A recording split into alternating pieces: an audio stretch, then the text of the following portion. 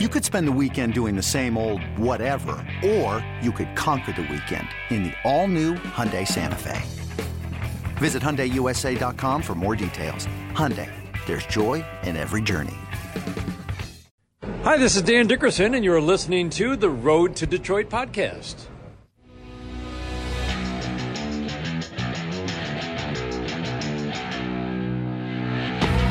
You're on the Road to Detroit, the podcast. Here's your host, Dan Hasty.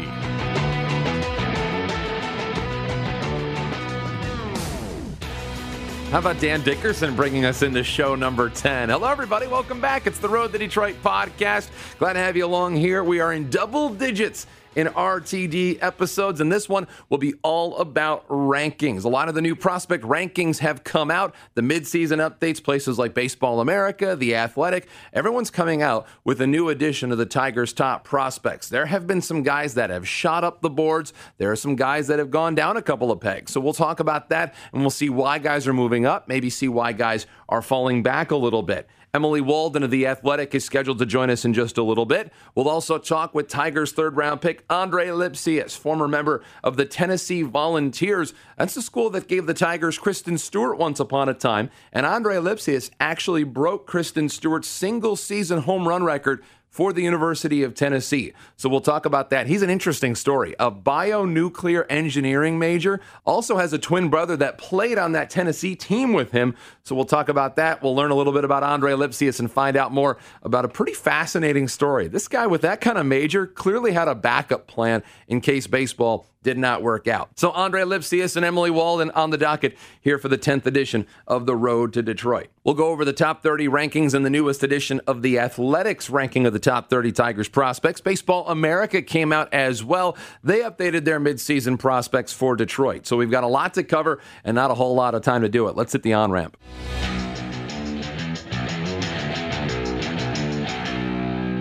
Let's start with Connecticut. The Connecticut Tigers took 2 of 4 on the road in Aberdeen before returning home.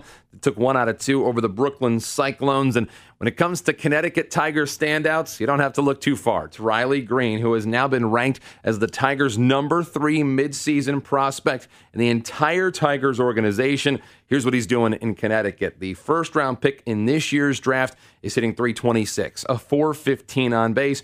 This past week, 3 for 6, 4 runs batted in, just a single shy of the cycle against Tri-Cities. This is a kid who's not only respected in terms of his talent on the field, but in talking with guys that have already played in Connecticut and moved their way slightly up the system, everybody to a man thinks Riley Green is an outstanding young man.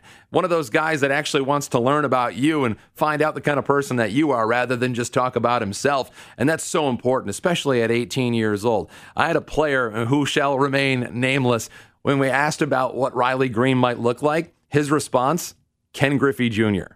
That was the comp. And obviously, that's high praise and a really high bar. But again, it just goes to show how much these guys not only like the guy, but also the player as well. He's been doing a lot of things that 18-year-olds don't typically do. Riley Green has been turning heads over and over down in Connecticut. Over to West Michigan. They went on a 6-game road trip and actually had a little more success than they've had over the course of the season. They won 3 out of those 6 ball games, 2 out of 3 in Beloit. They scored some runs. They dropped 2 out of 3 on the road at Wisconsin. But Brad Bass, the Big Tuna, as he's called, spinoff of the nickname of Jim Halpert from the TV show The Office. We talked a little bit about The Office last week on the RTD. If you missed that episode, go back and listen to the conversation with Matt Manning, who might be one of the biggest fans of The Office in the entire Tiger system. But we digress. Brad Bass, tremendous on Monday afternoon in Appleton, Wisconsin. 7 2/3 innings, no runs, 4 hits, all singles, didn't walk anybody, struck out 9. Hey, Big Tuna. Brad Bass coming through on Monday afternoon. West Michigan hit the baseball this past week. The 5th rounder out of ECU, Bryant Packard, really started to come into his own. 5 for 7. Obviously, 6 RBIs. He had home runs in back-to-back games. He had a double and a home run in each of the first 2 games of the series against the Beloit Snappers. Then got a little bit of tendonitis in his elbow. He was placed on the injured list. We're hoping to see him back in a couple of weeks. Not considered to be all too serious. Andre Lipsius, who we'll talk to in just a little bit, the 3rd rounder out of Tennessee, has already been ranked the Tigers' number 14 prospect by the folks at Baseball Prospectus. Well, he's finally clicked into gear in West Michigan. Last 10 games, he's hitting .385. Is it fair to call him Andre the Giant? Where's Andre when you need him? Anybody want a peanut?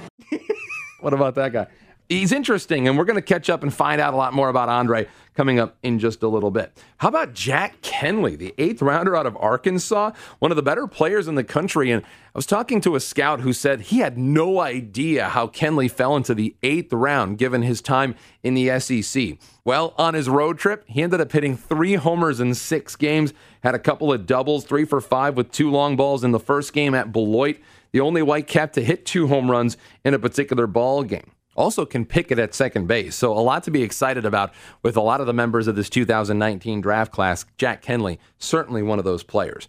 Over to Lakeland, the Flying Tigers won 3 of 4 at Dunedin. They return home. They lost 3 out of 4 against Daytona. A couple of guys played well. Dylan Rosa hit .375 this past week. 3 runs batted in, 8th homer of the year against Dunedin. He's really improving in a lot of the important statistical categories. Hit under .230 in West Michigan in 2018, but he's now near about .260 up in high A. Power's still there, still working on driving in a few more runners, but still, Dylan Rosa, a guy that is one of the more interesting behind-the-scenes stories. So Dylan Rosa was born with a speech impediment, a stutter. George Springer, the outfielder of the Houston Astros, also struggles from the same speech impediment. But this is a kid who has worked over that obstacle. He told us last season that he was made fun of as a kid growing up in elementary school and into junior high. And it was sort of baseball that kind of saved him, that got him away from being ridiculed as a young man and allowed him to find his niche. So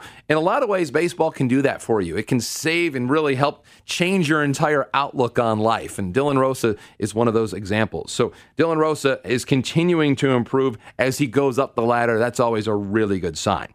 Over to Erie. The Seawolves swept the Akron Rubber Ducks in 3 games before going on the road and winning 3 out of 4 games against Richmond. Casey Mize, he came back to Erie, and it was a rough day for Casey. Mize gave up 6 runs on 6 hits, could not get out of the first inning. And I think that's got some people concerned. I mean, look, Casey Mize, had he not been so dynamite in every single start leading up to the game in which he left with that shoulder soreness, people would be just kind of saying, all right, well, everyone has a bad day every now and then. So the question will be what happens in his next start. It's how he follows that up. And there's a little bit more riding on Casey Mize's next start than some of the others he's had this year. Tarik Skubal, the Tigers' 9th round pick out of Seattle. I'll tell you what, there might not be a prospect in baseball whose stock is going higher right now faster than Tarik Skubal. His 3rd straight multi-strikeout game against the Richmond Flying Squirrels. 6 innings, no runs, 1 hit, 13 strikeouts. Wait until you hear these numbers that Tarik has put up in Erie. One of the more underrated prospects in all of baseball. Wouldn't be surprised at all if he entered the top 100 prospects in the game before season's end. And if he keeps putting up numbers like this, they're going to have no choice to put him in that top 100. So here's what he's done in his 3 games at Erie. By the way, they got to score some runs for him. He has gone 3 sterling outings and somehow has a record of 0-1. So first of all, Erie, start to hit for Tarik Skubal. 16 innings, 2 runs, only 1 of those are earned. He's only given up 5 base hits. Opponents are hitting under 100 against this guy. He's walked 4 and he struck out 34 batters in 16 innings. That's more than 2 batters per frame. He has been nasty. A 0.56 ERA. Altogether this year, Skubal's got a combined ERA of 2.24 in 18 games and 96 in a third innings, but 131 strikeouts. Saw a tweet from John Morosi of MLB.com. He actually said that there were comps to Matthew Boyd. So how appropriate is that, considering that they're in the same system? A lot of people are starting to notice the work of Tarik Skubal. Last but not least, off to Toledo, where Johnny Schreiber helped the Mud Hens split a 4-game series at Durham before losing 2 out of 3 at home against the Syracuse Chiefs. Here's what Johnny Schreiber did over the course of this past week. 3 2/3 innings, no runs on just 1 hit, struck out 5. He has not allowed a run out of the bullpen since July 3rd. And in case you missed the latest edition of the Tigers Road to Detroit feature, they gave us a spotlight on Johnny Schreiber. Always a Tigers fan. Brandon Inge, Jeremy Bonderman, Ordonez, whole bunch of guys that, I can rifle off, but a bunch of legends, one of the best days of my life. Every kid dreams of playing for their hometown team, you know. I couldn't help but, you know, tear up, and everybody was just crying and all that stuff, and everybody was super happy, and it was just unbelievable. Nobody expects to go to your hometown team, so I mean, it was just awesome. It was awesome. I remember watching him take the mound in West Michigan back in 2017. Kind of a virtual unknown, was not a high draft pick, found his way to West Michigan, and he was one of the most dominant relievers for the Whitecaps over the course of the past decade. When you think about dominant relievers, Joe Jimenez comes to mind, so does Johnny Schreiber. He had an ERA of 0.54 in West Michigan, a .66 whip, struck out 70 batters in 50 innings. I mean, this guy was absolutely phenomenal on the mound. And the best part is, he's a Tigers fan. How cool is it when we're talking about guys who actually grew up with this team, the 2016, the team that took all of us by surprise? Johnny Schreiber was sitting in the stands at Comerica Park while that was happening. The players that I think we can gravitate to the easiest are the ones that we know love that team. It makes us kind of pull towards that athlete. That's a look at the on-ramp.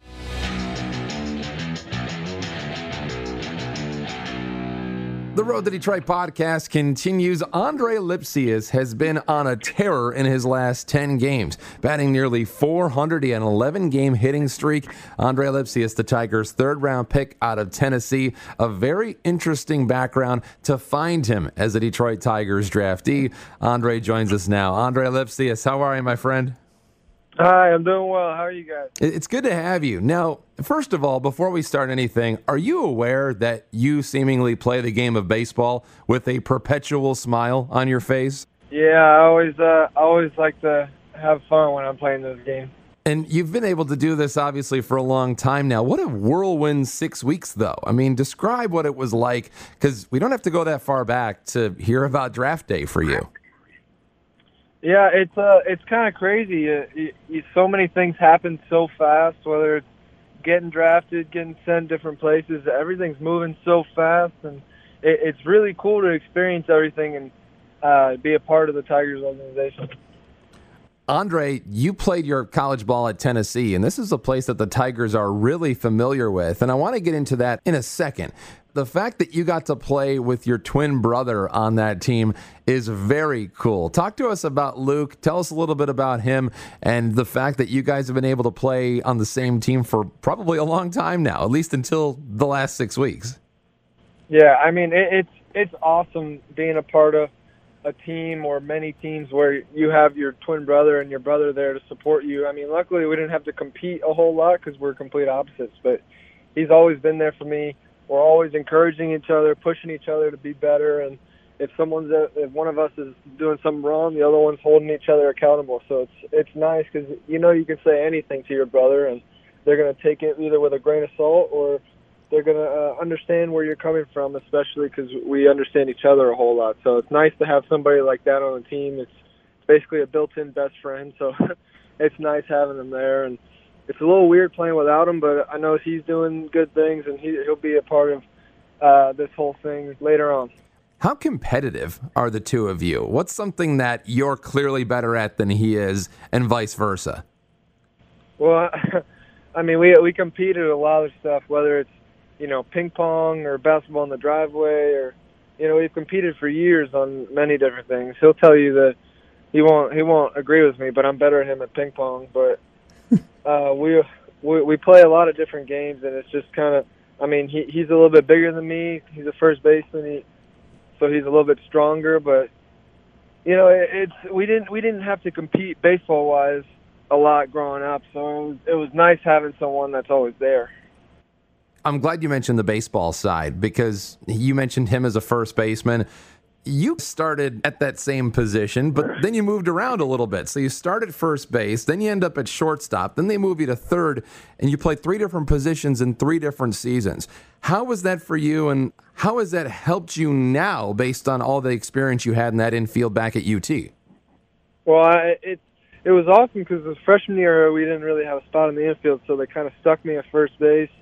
Sophomore year I had to step up and play the leader of the infield, and luckily we had a another guy step in as short my junior year, but I mean, none of it would have been possible without one of the ex-Tigers, Ross Kivett. He helped me out a ton moving positions because he knows a lot, background in defense and base running, and he helped me a ton to be able to play those different positions and be able to be successful at those different positions. So, it's tough, but at the same time, it prepares you, especially for this level. I feel like I'm comfortable at every single position they put me at, so it's nice having that background of utility and all that stuff. So it makes it a lot easier to play these different positions they have me playing here right now.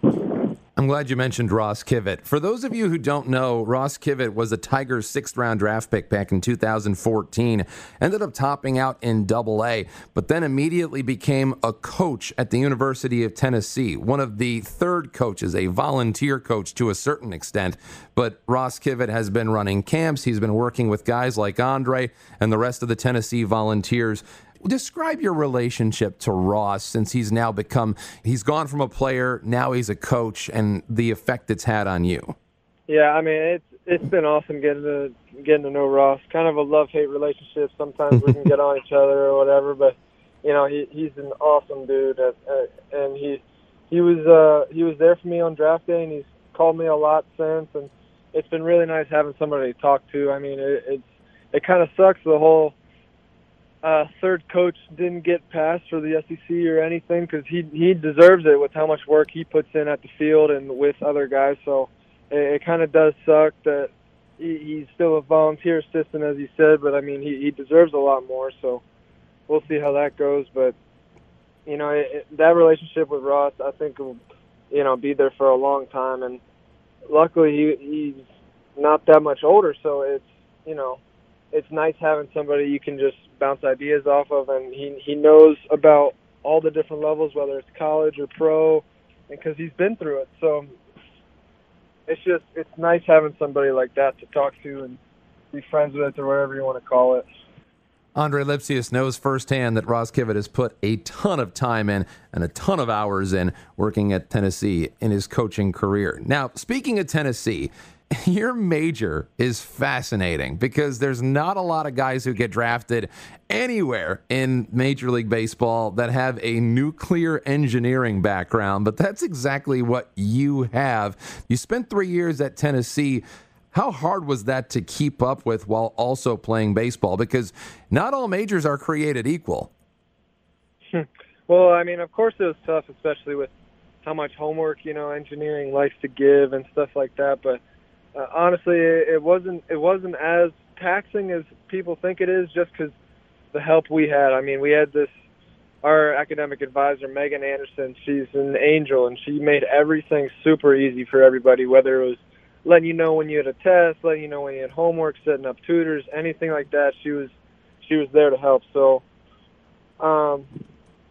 it's kind of the here and there, because I love math in general, so it was easy.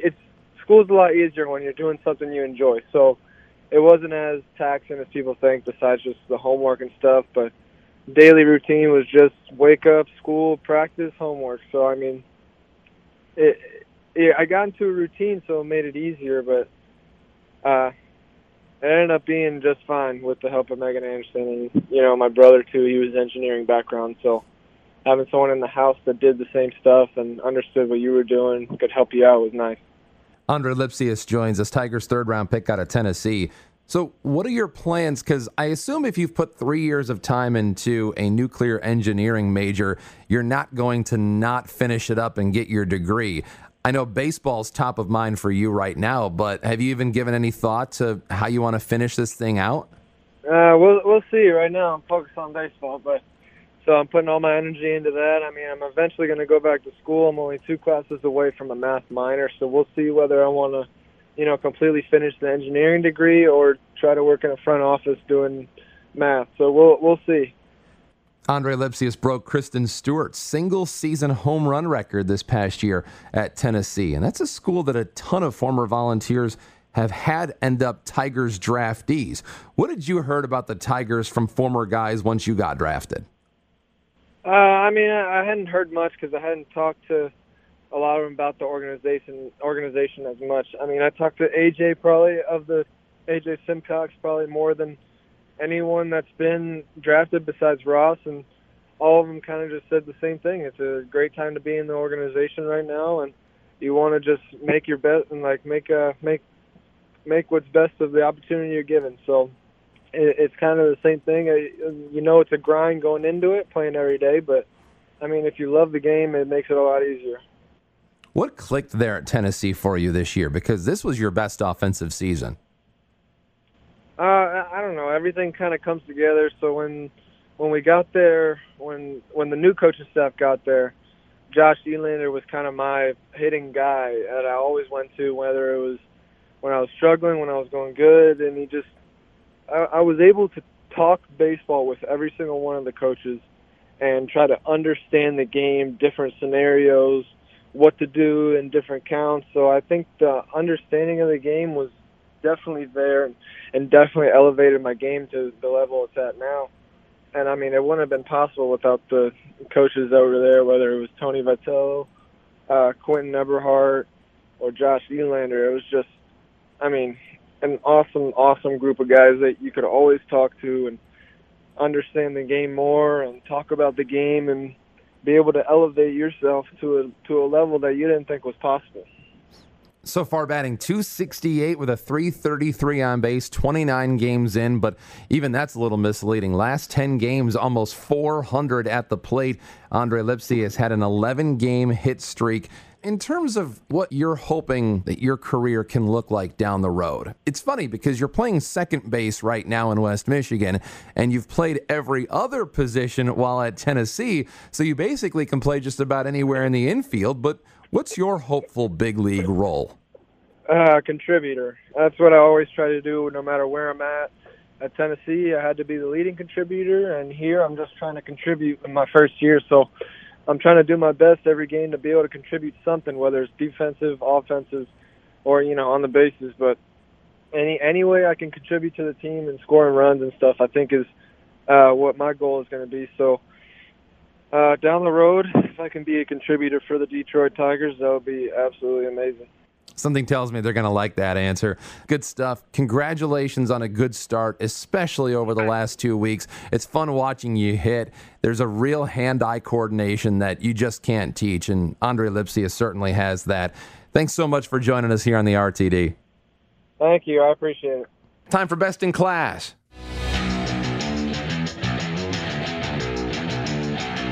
Another edition of Best in Class. Of all the Tigers minor leaguers over the past week, this one made the most noise. This week's winner of Best in Class is Spencer Watkins, a 26-year-old right-hander who went to Double-A Erie and in a start against Richmond back on July 18th, had a start that I know he'll never forget. He actually came not only within 1 out, but 1 strike of a no-hitter, and he lost it on an opposite field ground ball single. The Erie Seawolves had the infield shifted over to the right side against the left-handed batter, and of course, he just bounded one down where the third baseman typically stands. Who needs the shift anyway?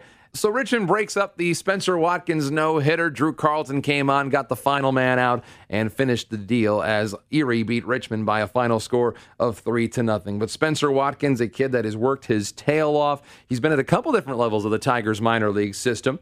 8-3 overall, a 5.09 ERA. Spencer Watkins had an uphill battle. He was a 30th round pick back in 2014 by the Tigers out of Western Oregon. And typically, if you're a 30th round pick, your odds of even getting out of spring training the following year are not very good. But then again, ever since 2014, Spencer Watkins has been an arm in the Tiger system. Played a handful of seasons at West Michigan. He's actually split 2019 between Toledo and Erie. But Spencer Watkins had a night that I'm sure he'll always remember, coming 1 strike away from a potential no-hitter. He didn't get the no-hitter, but he does have our award for Best in Class. Nate Wangler has an honorable mention here on the RTD. Honorable mention for episode 10 is Dylan Rosa. Now, we mentioned it a little bit earlier. Now, hold on. Dylan Rosa, wasn't he the honorable mention a couple of weeks ago? I believe he was. All right. So that's 2 honorable mentions for you, Dylan Rosa. Wow. That's got to make you feel like almost awesome. That was a standing ovation. I was standing up. You That was couldn't not. see He it, was but sitting down. Don't let him lie to you. he's been doing pretty well lately. We might have to 375. rename this award the Dylan Rosa Honorable Mention Award for Best in Class. This is turning into a bit of a trend. That's a good thing, right? Look, He's right up there. He's still playing well. Right. Doesn't matter. He didn't win the thing, but he still has an honorable mention. You're one step away. 375 in the past week, 3 RBIs, lifted his 8th home run. Now listen, this was a kid who was drafted out of Kent State. He was recruited to play both D1 football and D1 baseball, but decided to stick with baseball because that was his first love.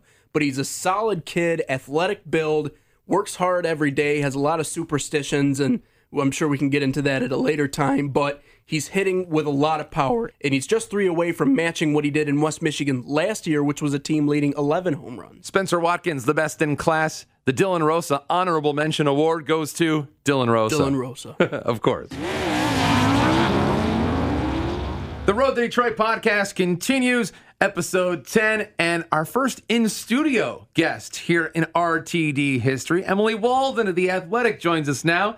Em, how are you? I'm doing well, sir. Thanks for having me. Thanks for stopping by. So we've got a lot to talk about. Now, Emily's most recent article just came out on The Athletic, is the Tigers' top 30 prospects, a mid-season review of Mize, Manning, and other up-and-comers. You can find Emily on Twitter at Emily C. Walden. So honestly, if you're okay with this, I just kind of want to run down from the top down and just kind of go over some of the main bullet points of the Tigers' top 30 as you have them ranked in mid-season. Is that fair for you? Absolutely. Let's do it. Okay, we have to start at the top, and we start with Casey Mize. What is he dealing with? How much of a concern is this? He had an outstanding start, but all of a sudden, after leaving that one start with some shoulder issues, he's not been the same guy. It's true. And a lot of people have said, well, he looks fine. He feels fine.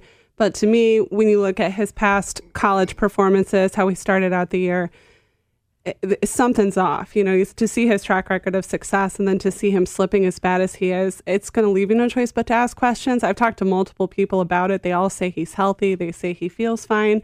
But something just tells me there's a little bit off there for whatever reason. We kind of knew with Casey Mize that he had some, I don't want to say issues medically in college, but what we did see was a guy who was really good at the beginning of the season and then fell off as the year went on. He kind of struggled down the stretch of his final season at Auburn. So what do you attribute this to? Is it more, this is just the Casey Mize that we have gotten to know, or maybe there's something more going on? I think it's still him kind of finding his flow because he's obviously faced a lot of different lineups. There's going to be differences to everyone he has. He even complained about some stuff with his overall pitch mix, complained about fastball command, some concerns that he had there. And for those of the people there who know him, he's a fierce, fierce competitor and he's a perfectionist. So if it's not exactly how he wants it, he's not going to be real happy about it. So I think for him, just finding himself at the minor league level, I think it's a little bit underrated about how tough of a task that is. Even if you are, a really sharp arm in college, it's just a different playing field, literally and figuratively. Yeah, it's funny you bring that up. If Mize continues to go out and struggle the way he has the last couple of times out, you almost wonder with how much of a perfectionist that he is, if he's almost going to be interested in shutting things down for a while because of the kind of guy that we've learned him to be. Yeah, absolutely. And his mentality almost kind of reminds me of a Daniel Norris type, where he's going out there and just pushing so hard, going, I know I'm capable of so much more. And I think that's part of what the Tigers loved about him, is that he's constantly driving to get better, perform better, be better as a pitcher.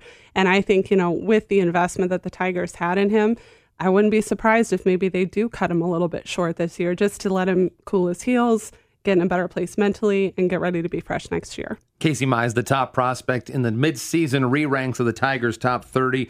Emily Walden joins us. Number 2 is Matt Manning. Now, obviously, we'll start with the most important question on Matt Manning. What'd you think of the cleats he wore in the Futures game? The Office, his favorite TV show. I was a huge fan of those. That was actually the first question I asked him in the clubhouse before the game, and he just grinned ear to ear. He was so proud of those shoes. And so we kind of talked a little bit about the backstory of it. For those who aren't familiar, part of his pregame routine now, where he'll watch an episode before a start to kind of take off some of the nerves. He said he still deals with some nerves every once in a while, and he said it just helps him relax and kind of cut loose a little bit. And the company he went with, I forget the name of the group, but they do custom cleats, and he went to them. They created those, fantastic work by those guys. They were awesome. One of my favorite bits about what Matt Manning did, and you can catch us on the last edition of the RTD, episode 9, we gave him different quotes from different characters on The Office, and one of them was, "I do not apologize unless I think I'm wrong. If you don't like it, you can leave." That's attributed to Stanley Hudson. Matt Manning said not only is that from Stanley, but he said that to somebody just a couple of days before. I love Matt Manning. But let's talk about him on the field, because he continues to strike batters out at a pretty good clip. He has had a couple of less than starts his last couple of times out, but still, again, Manning continues just to be, at the very worst, just reliable every time he seems like he goes out, and can even get by with less than his best stuff. Absolutely. And I spoke with AJ Sager, the Tigers' roving pitching coordinator, and he said really the most impressive thing to him was how fluidly Matt would handle these transitions to higher levels. He knows his stuff. He told me before the Futures game, he said, my changeup is really, really in a good place right now. Had really impressive work with his curveball last season. The fastball obviously speaks for itself. You're looking at 97, sometimes 98 miles an hour with good life on it. For him, I think the fact that he's still just about 21, he's facing some tough lineups, and you've really got to work to kind of adapt to what you're facing and just kind of become more creative as you go, because that's a tough league to pitch in. Let's couple these two names together. The first two, they're in the article name, so we may as well talk about Casey Mize and Matt Manning together. In your opinion, what's the timeline on these two in Detroit? Because there's still another level to hit in Toledo, and there's still a lot of considerations when it comes to service time, the rebuild. There's a lot of other factors at play here. Yeah, I think it's really not so much a situation of what I think will happen as it's about the rebuild. Do the Tigers decide to make one of those last-minute surprise moves? Do I think that they have stuff that could work at that level? Yes. Do I think it's premature? Yes, I do. I think that using time in AAA for both of them would be beneficial, especially factoring in Casey's possible lingering issues. We don't have that confirmed, but if there is any lingering stuff that he's dealing with, better to play it safe, in my opinion, because that's the top arm in the organization right now. Those guys ranked numbers 1 and 2, respectively, Mize and Manning, in the top 30 prospects of The Athletic. Number 3 is Riley Green. And in talking to different players who have played with Riley already as a professional, they rave about him just as much off the field as they do on the field. What have you heard about Riley Green, who's ranked as your number 3 Tigers prospect? Yeah, outside of the glowing reviews from Miguel Cabrera, who joked, can we keep him in Detroit from the hitting that he had there at Comerica for the day? Obviously, the bat speaks for itself, but someone who knew him really well in high school attributed a lot of his character to his relationship with his parents. Said his parents did so much to keep him on the right track. The hardest part for his parents were going, oh my gosh, he's about to get signed and he's 18 years old. And so having to transition as a parent, for those of you who have kids, you know how challenging that can be, but to just sort of push him out of the nest and say, we've done as much as we can for you for this point. We're going to be on the sidelines cheering you on, but now this is up to you. So it's a huge step for parents, and I think Riley's handled it really well so far. Riley hitting over 300 at both levels, Gulf Coast League and now in Connecticut. Any chance we see Riley Green get a cup of coffee in West Michigan before season's end?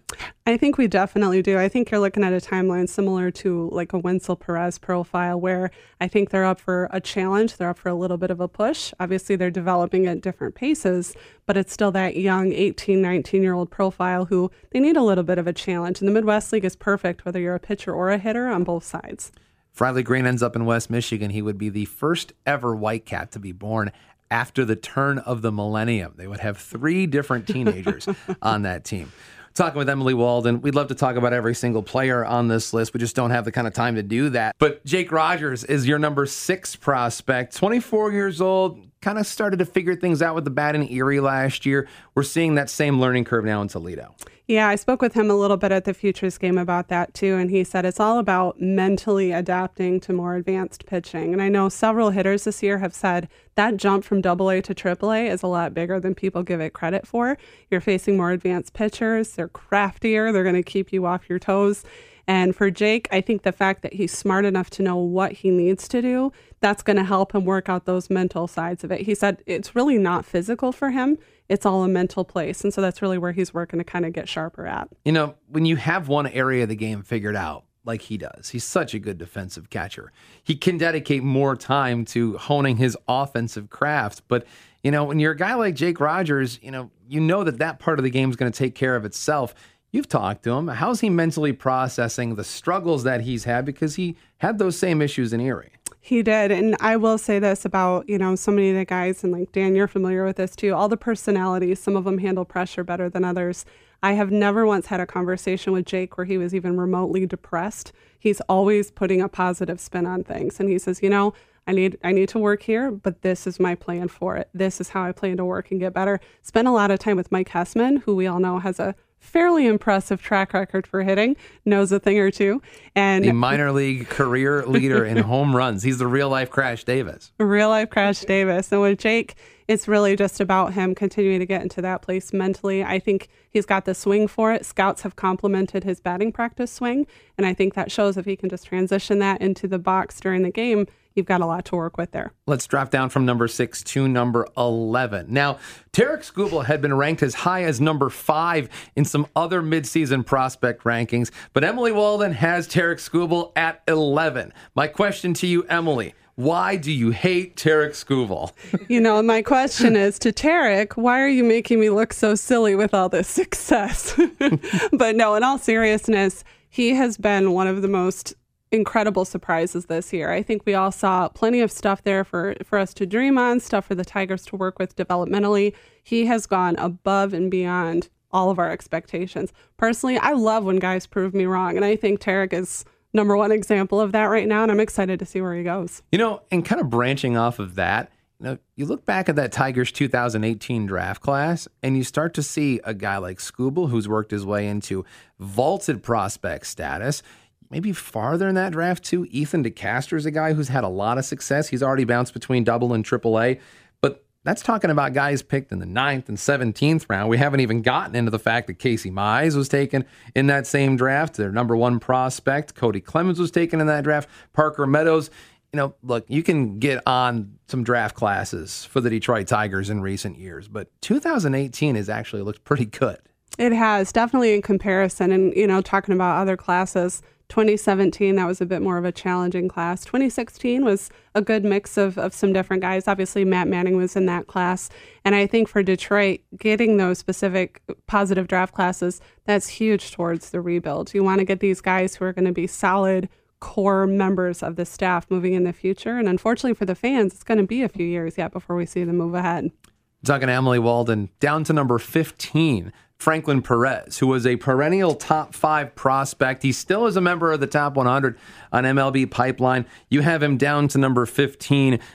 Injuries have played such a huge role with Franklin Perez. I just don't think we really have a good gauge on what he is. And if all the arm injuries and all the different ailments that he's had to deal with are going to affect what he is as a product on the field, he's still just 21 years old, but a guy that's starting to be a little bit more of a question mark than he was when he first came over. Absolutely. And for those who kind of heard the backstory of what he brought to the table when he first came to Detroit, every reason in the world to be excited about him. He flew through the system prior to coming to the Tigers. And unfortunately, he's been limited to 7 2/3, I think, this year. So I agree with you. We really haven't seen what he's capable of. And we're all hoping that he can sort of bounce back here in the next year or two.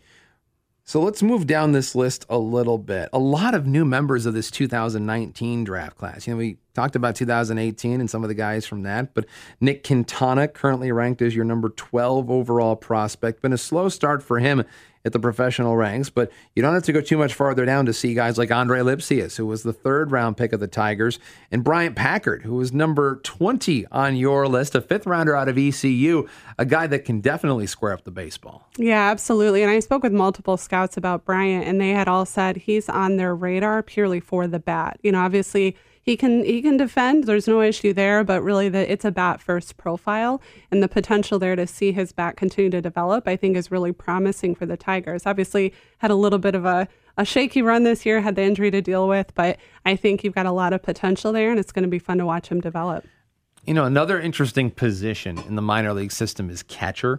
We talked about Jake Rogers a little bit, but hypothetically, let's talk about if there needs to be another answer beyond Jake Rogers. And there have been some catchers that have come out in the drafts the last couple of years. The Number 2 overall pick last year, Joey Bart was a highly regarded guy. Tigers decided to go for Casey Mize, who was the consensus first overall pick. If there are a couple of other catchers in this system behind Rogers, I saw Eliezer Alfonso as a catcher from Connecticut, still just 19. He's ranked at number 27. You follow that up with Cooper Johnson at number 28.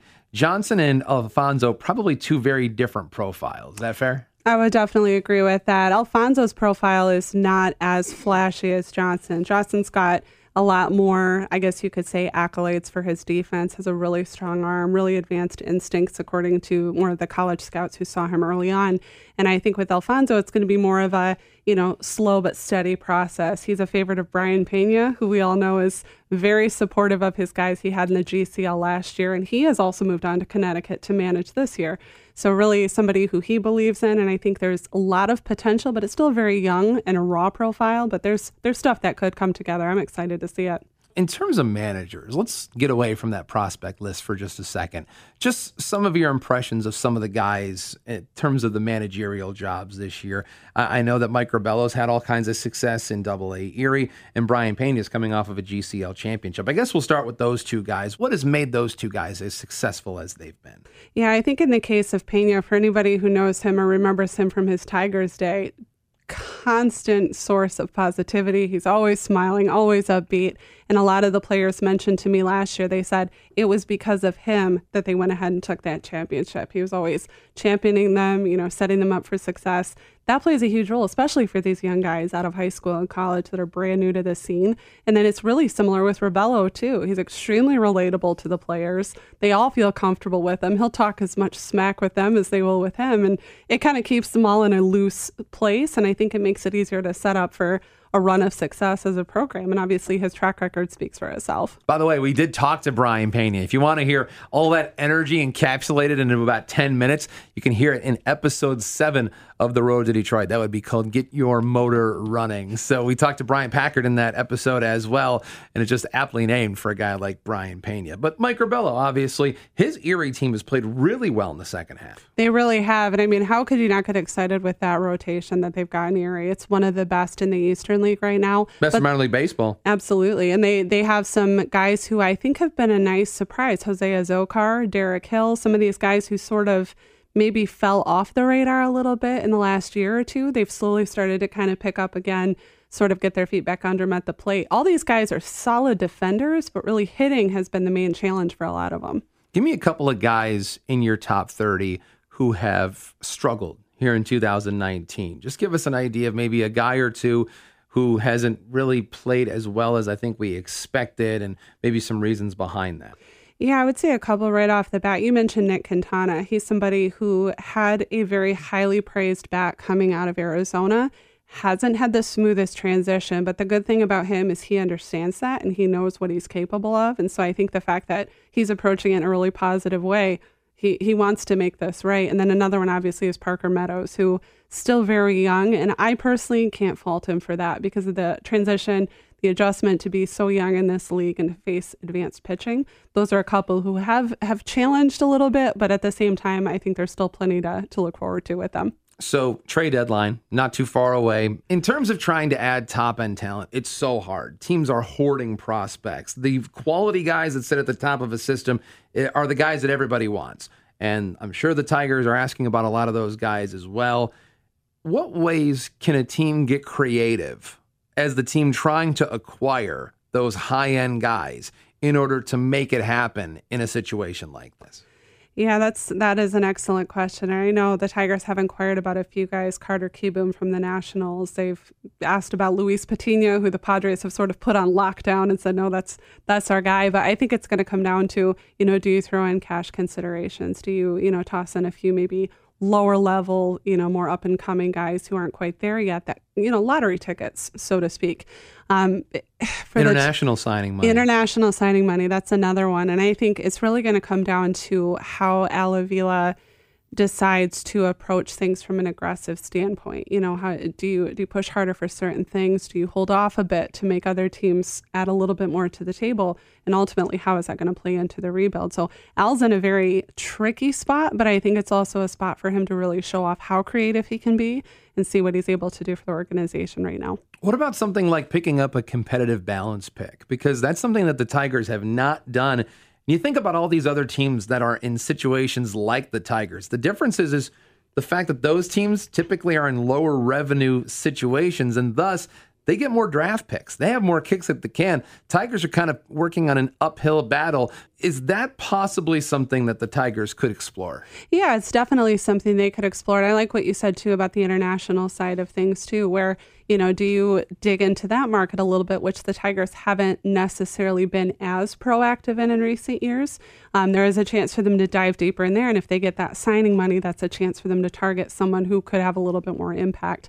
But I like the competitive balance area, too. At this point, you've just got to start stocking these guys in to really build that foundation for the next few years to come, because this is going to be a very, very critical stretch of time for the team. And an easy chance, especially at those competitive balance areas, to pick up a few extra pretty highly thought of prospects. Again, Emily Walden, you can find her article, one of the more recent pieces she's done. Have you done anything else lately that you want to talk to us about for The Athletic? Yeah, we've done a couple of just different types of rankings, looked at the high A, the 3 different leagues for high A and a few players who stuck out there. And then we've got a fun little Tigers piece coming up where we're going to talk about who could get a September call-up with Detroit. Obviously, a few names in the mix, so I'm going to spotlight a few of those guys and see what the Tigers decide to do when that time comes. You can find her on Twitter at Emily C. Walden, Emily Walden of The Athletic. Thank you so much. Good to talk to you. It's nice to have you here locally so we can actually have you in studio. Good stuff. Come by anytime. Thank you so much. That's Emily Walden right here on the road to Detroit.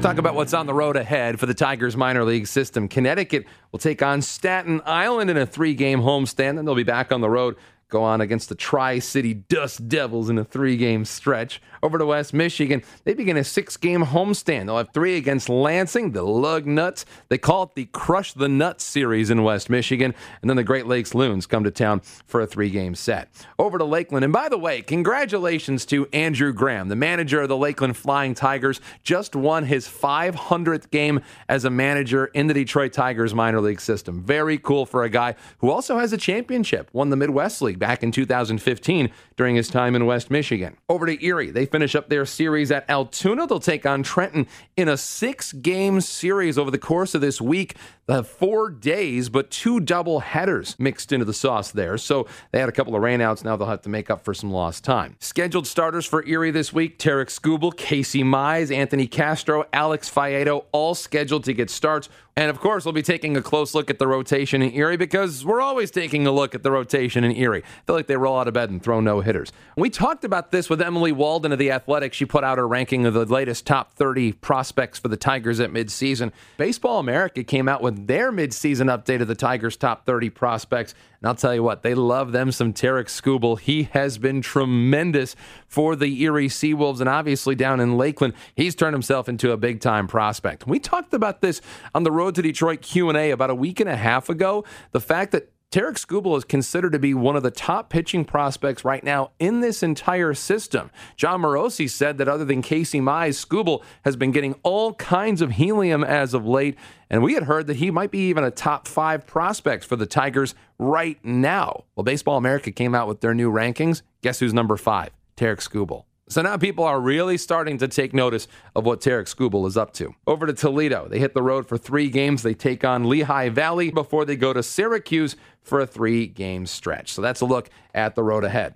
Now, don't forget, this is the most important part of what you can do. Go click subscribe. Leave us a rating. Tell us what you think of the show. We love to hear your thoughts. We want to hear about what you like about the show. Want to hear other ideas you have for things that we can do to continue to give you the latest and greatest from the guys on the road to Detroit. Go to Apple Podcasts, Google, Spotify, look up Road to Detroit, click subscribe. Funny story, every time you click subscribe, our producer Nate Wangler gets to eat lunch that day. So very exciting time for Nate Wangler. So I'm very excited for you as well. Please help me out. Please. He hasn't ate since last Tuesday. that'll do it for this edition of The Road to Detroit. Coming up next week, we're planning on hearing from Tarek Skubal. We'll talk about what's been an unbelievable run for him. That headlines RTD episode 11. This has been The Road to Detroit episode 10. For our producer, Nate Wangler, my name's Dan Hasty. You can find the Tigers on Twitter and find out all about what's going on the Tigers minor leaguers at Road to Detroit. You can follow me as well at that Dan Hasty. We'll talk to you next week here on the RTD. See ya!